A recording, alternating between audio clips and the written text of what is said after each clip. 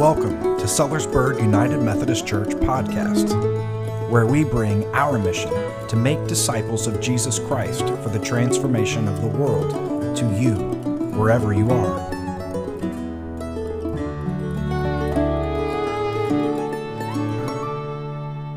We are in our 5th week of Prepared.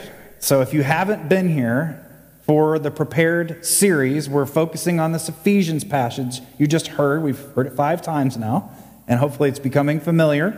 And earlier in the letter, Paul has told the people in Ephesus that they are a new people, a new humanity, a new identity in Christ. It extends well beyond any categories the people had created for themselves. Anything that had formerly excluded groups, it doesn't matter in Christ. We're in a new humanity with a new identity. We exist in this world where the categories and things exist. We exist in the world where other rulers reign and there's presence that's not God. But we also exist in this place where there is the new identity and God's rule and reign is present. And we're somehow caught in the middle of this time. The cross began the kingdom's movement beyond Christ, and one day it will all come together and it will be done, and we'll be heaven on earth, and we'll get to celebrate in that in our resurrected bodies. Amen? But it's not yet. It's not yet. And so, here we are. Our struggle, in the meantime, is not with humans, Paul says, but it's with the ruling powers, cosmic authority and of darkness and spiritual powers of the heavens. Sounds like, a movie or something. But it's real, Paul says. Our struggle is not with people. And if we're going to be ready for the struggle that comes at any given time, then we have to have the armor of God. So we've been working through the pieces of armor. And so we did the belt of truth, the breastplate of justice, the shoes of the gospel of peace, and the shield of faith. And today it is the helmet of salvation. We've been working through each of these words and what they mean. So salvation is going to be our word, and it is packed with meaning, especially in the church. Perhaps you've heard the word salvation before, yes? Yeah. For many of you, it's like, well, that's why I'm here. Salvation. The entire Bible, from beginning to end, presents salvation, but it presents it in all these different ways. Some that it seems like there's just a myriad of meaning behind it. And I invite us not to think of it that way, that there's one right way, but to use an ancient Jewish image, which they use for reading Scripture themselves, which is to think of a large gem. And if we had a large gem and we held it in the light and we looked through it, it would present to us a beautiful display of light reflecting and refracting, right? We love these. We love rocks, right? People pay a lot of money to get some of those rocks on their hand or around their wrist or in their ears. Amen? Anybody got any of those rocks? I know it sounds like, what are you calling it a rock? Well, that's what it is. But it's a gem. It's beautiful, and it presents beauty, and we like the way it sparkles and moves. And if you held a gem to the light and you just sat, you'd see some light, but you wouldn't see anything like if you turned it and started looking at it through different angles and perspectives and let it reveal its beauty by seeing it from different angles and perspectives. And salvation is the same way. The Jewish people say that reading Scripture, when you read and talk about it, you all are bringing these different perspectives, and it's a gem to be enjoyed. It's not just finding the right way and holding tight, and that's all there is. That kills the whole point. Salvation's the same way. And so we see the development of salvation through Scripture. One, as people started to understand it more and more, and two, just the different ways that God uses salvation. So in the Old Testament, the word for salvation is Yeshua. Can you say Yeshua? Anyone, is that familiar to anybody? Joshua, it is the biblical term for Joshua. And who else? Jesus. Jesus' name was Yeshua, Joshua. We say Jesus because it's a Greek rendering, and they threw the word Zeus in there, so it's Iesus. It's kind of weird, and that deserves another time of discussion. But Yeshua is how Jesus, this is the name, salvation.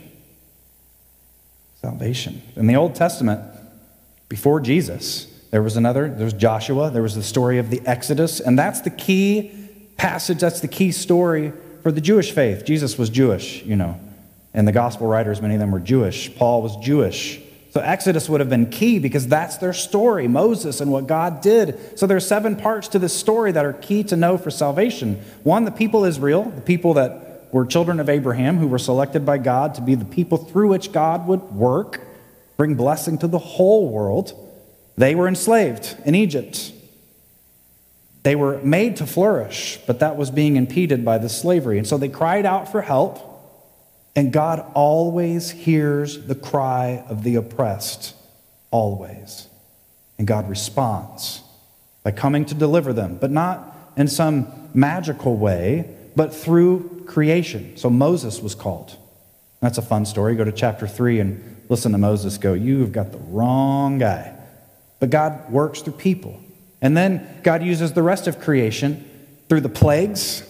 Now you got insects, amphibians, you got all sorts of stuff going on there. And then God uses the water and rolls back the sea so that they can leave. And then they are led by a pillar of smoke and fire, and that pillar of fire showed up a little earlier too. God uses creation, frees the people, restores them to a life of fullness and flourishing in their own land, and then comes to dwell with them. That's the story. That's deliverance. That's saving. That's salvation.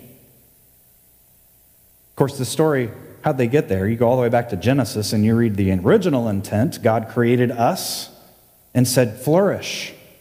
Said, subdue creation. Sometimes this word gets misunderstood.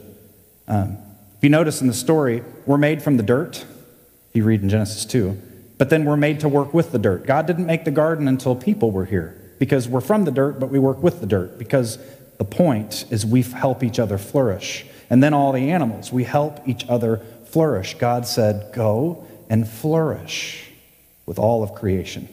And we said, I got a better idea. And so the story goes. We wanted to play judge for ourselves, the knowledge of good and evil. We wanted to play gods for ourselves. That didn't go well. Which is why the story of Exodus tells of this great deliverance and a reestablishment of what God tried to do back at the beginning. There is still need for God's salvation today. Amen? Which is why the Jewish people still tell the story. They tell the story in a past tense and also a present tense, because it happened, but it happens. We were created to flourish, but we wanted to play gods and judges for ourselves. It happened, and it happens. Amen? So the prophets in the Old Testament, another turn of the jewel, if you will. The people get exiled, the story continues, they mess it up again and again. And the prophets keep coming back and saying, you're still trying to do it for yourself. Now, Israel left Egypt, and it didn't take them very long to leave Egypt, but it took 40 years for Egypt to leave them. That makes sense? And so they kept carrying it on. And so finally the prophets say, okay, God says we're going to need an entirely new heart altogether. Trying to live the same story in the same way is never going to work. This whole thing needs to be reimagined. So we come to the New Testament. The word soterio or sozo means deliverance, rescue, healing from a serious or grave circumstance. So sometimes in Scripture, Jesus will say to someone he healed, your faith has saved you. Your faith has healed you, depending on your translation. Oh, can we go to the couple slides? Could we go to slide 9? There we go. Thank you. So those are the words there. And then we'll go to 10 and talk about Jesus' salvation, because salvation comes in our story through Jesus. Amen? It's pretty basic stuff, Christian 101. But Jesus brings true salvation. And as we've mentioned before, that Paul's writing this in the midst of Rome and its own context, that Jesus brings salvation, not Rome. And in Ephesus, there were other temples of other gods, like Artemis among others, not them. Jesus brings the salvation. Rome, this ultimate power, right? They don't bring salvation. And the cross is an image of this conflict. You look at the cross, that is the ultimate power of Rome to say, we're in control, we can crush you, we can kill you. But that same symbol reveals the power of God, that God can love you, God can forgive you, God can liberate you and save you. Same image, the same moment. Jesus is the focal point. All along, from the Exodus to the prophets, they kept waiting for a good king to come along and do things the way it was supposed to be done, King Jesus. All along, they were waiting for God's presence to come again into the temple, to be with them. Jesus is God dwelling with us. Jesus fulfills all of it, and we are invited into it as well. Do you remember the point of the whole story? We were told to do what? To flourish. Enjoy this heaven and earth experience with God and flourish with everything. That was the mission from the beginning. And although we've messed it up, we're invited back into it through Christ. All people, no matter what category you're in, you can all be a part of this new identity and family into this mission of God. So when we talk about salvation, sometimes we get different ideas. So we'd like to start with, what are we saved from and what are we saved for? So we're saved from a life in slavery to sin, in capital S, sin, or as Paul calls it, the powers. It's this power over us. How many of you are going to sin? I love it. And if you didn't raise your hand, you lied and you sinned. We are going to sin. We know exactly what we should do or shouldn't. And we go through the struggle in our minds and our hearts. We know. Can't we just do what we need to do, and we just do what we shouldn't do anyway? Because we're enslaved. We're controlled. We make bad choices. We're watching the fruit of that spirit play out everywhere with division, broken relationships. People hate themselves. We deal with sickness and death. That's all products of the other kingdom, of the powers. We're saved from that. Now, we're redeemed is the language. Christ redeems us. It's slave language. Not slave in American history, slave in first century Jewish history. Because you would have a master who owned you, and you belong to them. You're enslaved to this thing that you can't control, they control you. Jesus comes and redeems. That's language that you would pay for a slave. You would buy them from their master and then grant them freedom. That word for that action is called redemption. That's the word that we find in Scripture. Because Paul says we aren't just redeemed and freed to our own delight, because you know what's going to happen? We're going to go right back to where we were. Paul says we're redeemed and we're made a slave of God, because it's only in God that we can actually find freedom. And what a great day to talk about freedom. But we are redeemed so that we can be led into salvation. It is an ongoing, lifelong process. Salvation is not just about, I'm an individual, I've been saved, and that's it. That's the end of the story. That's the whole point. Wrong. You're missing it. That's important. Jesus came to save us and to save you. And Jesus saves people all the time in Scripture in all these different ways because it's unique. You have your own need. But that's just the beginning. Once our relationship with God is restored through Christ, through forgiveness, through redemption, then we're called to live into this way that everything's restored around us, our relationship with our neighbors. Because when you follow the way of Christ into the way of salvation, you do some weird things. We love our enemies. It's weird. We don't retaliate.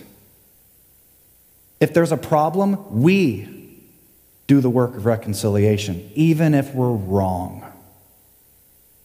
I'm sorry, even if we're right and they're wrong. We do the reconciliation because it's all about bringing peace, not just with our neighbors, but with all of creation, so that we may flourish. And ultimately, when we're redeemed and we live this kind of life, we know one day we will be resurrected into the world where the old is gone forever. It's a good story. And it's our story. We tell this story. And we tell it a lot. And we tell it over and over because it is a jewel that is worth spinning and looking and continuing to understand and let the beauty of it reveal itself to you. Because every time you tell it, you hear it in a new way. Every time you think about it in your life, it reveals more and more. You tell the Exodus story long time ago because it's still happening now. Because we've left the life of sin immediately, but the routine of sin has not left us. Amen? We receive God's justification fancy talk for saying everything that we had done wrong that broke our relationship with God, that's all taken care of. But in the same moment, in our Wesleyan faith, we say we are justified, but then we're sanctified. That's a fancy word for saying now we begin a journey where we break the routine of sin and we march on into perfection every day. It takes a whole life. We tell this story because it's our story. We're still living it. We're still turning it. We don't tell the story to judge others because that's going back to what they did way back when. We want to be the judge, or we want to be God. That just leads us back into bondage. We remember the story and we tell it because we're going to be prepared when the world comes and presents the other stories and the world says, here, if you just give in to your temptation, if you just make decisions for yourself, then I'll give you all these worldly things. The powers always lead us to a path of destruction. Hell is a word for it, where humans don't flourish, where creation suffers from our actions, where we are overtaken by greed and our thirst for power. We know that world, yes? So we must be ready at every moment, must be prepared. We are to remember the story and to tell it again, which is one reason we have Holy Communion. We repeat the same words every month. We repeat the same actions every month, but somehow it continues to speak like a gem. We hear the words, we tell the story of our salvation and all that it means, and it continues to reveal beauty to us as we continue down the road of salvation. So we remember the story by telling it again, and we remember ourselves to the story. Take our seat at the table, our place in the kingdom, into this new life, this new humanity, this new family. Through a life of faith, we're sanctified. Will you walk it with me?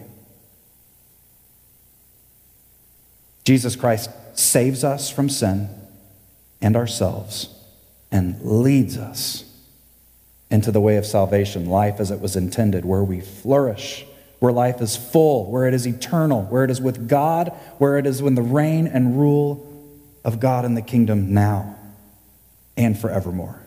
So say yes today, my friends, as we take communion. Remember yourselves as you remember the story and as we put on the helmet of salvation. Amen. We thank you for joining us today, and it is our hope that you have experienced the blessing of God through our time together. If you'd like to know more about our church community and its ministries, visit our website at sellersburgumc.com